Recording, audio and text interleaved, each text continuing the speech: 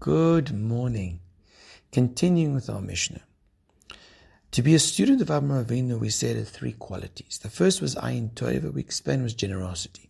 The second one is Ruach Nemucha, a lowly spirit. What does this mean? Says Rabbeinu Yoina. You know what this is referring to?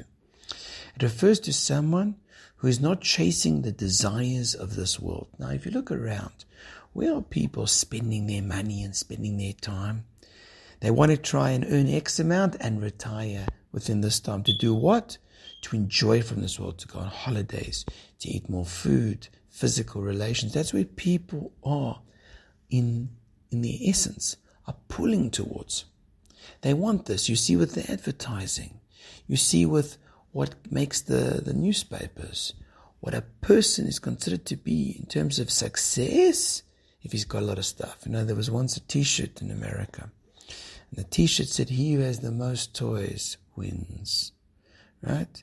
And that's where the perspective is of many people. But Avraham Avinu, even though he was rich, even though he was powerful, he didn't chase it. He had a Ruach Nemucha.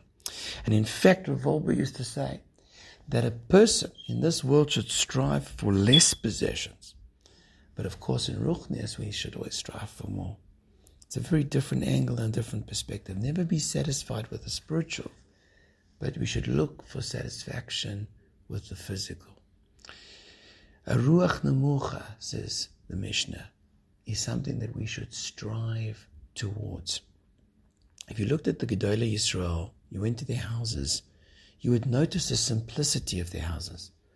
There would be lots of svarim, but very little in terms of furniture, very little in terms of, physical gratification, because they were happy, they were satisfied with that, because their strivings, their mission, their goals was always about Olam Haba. May we all have something of that. Have a wonderful day.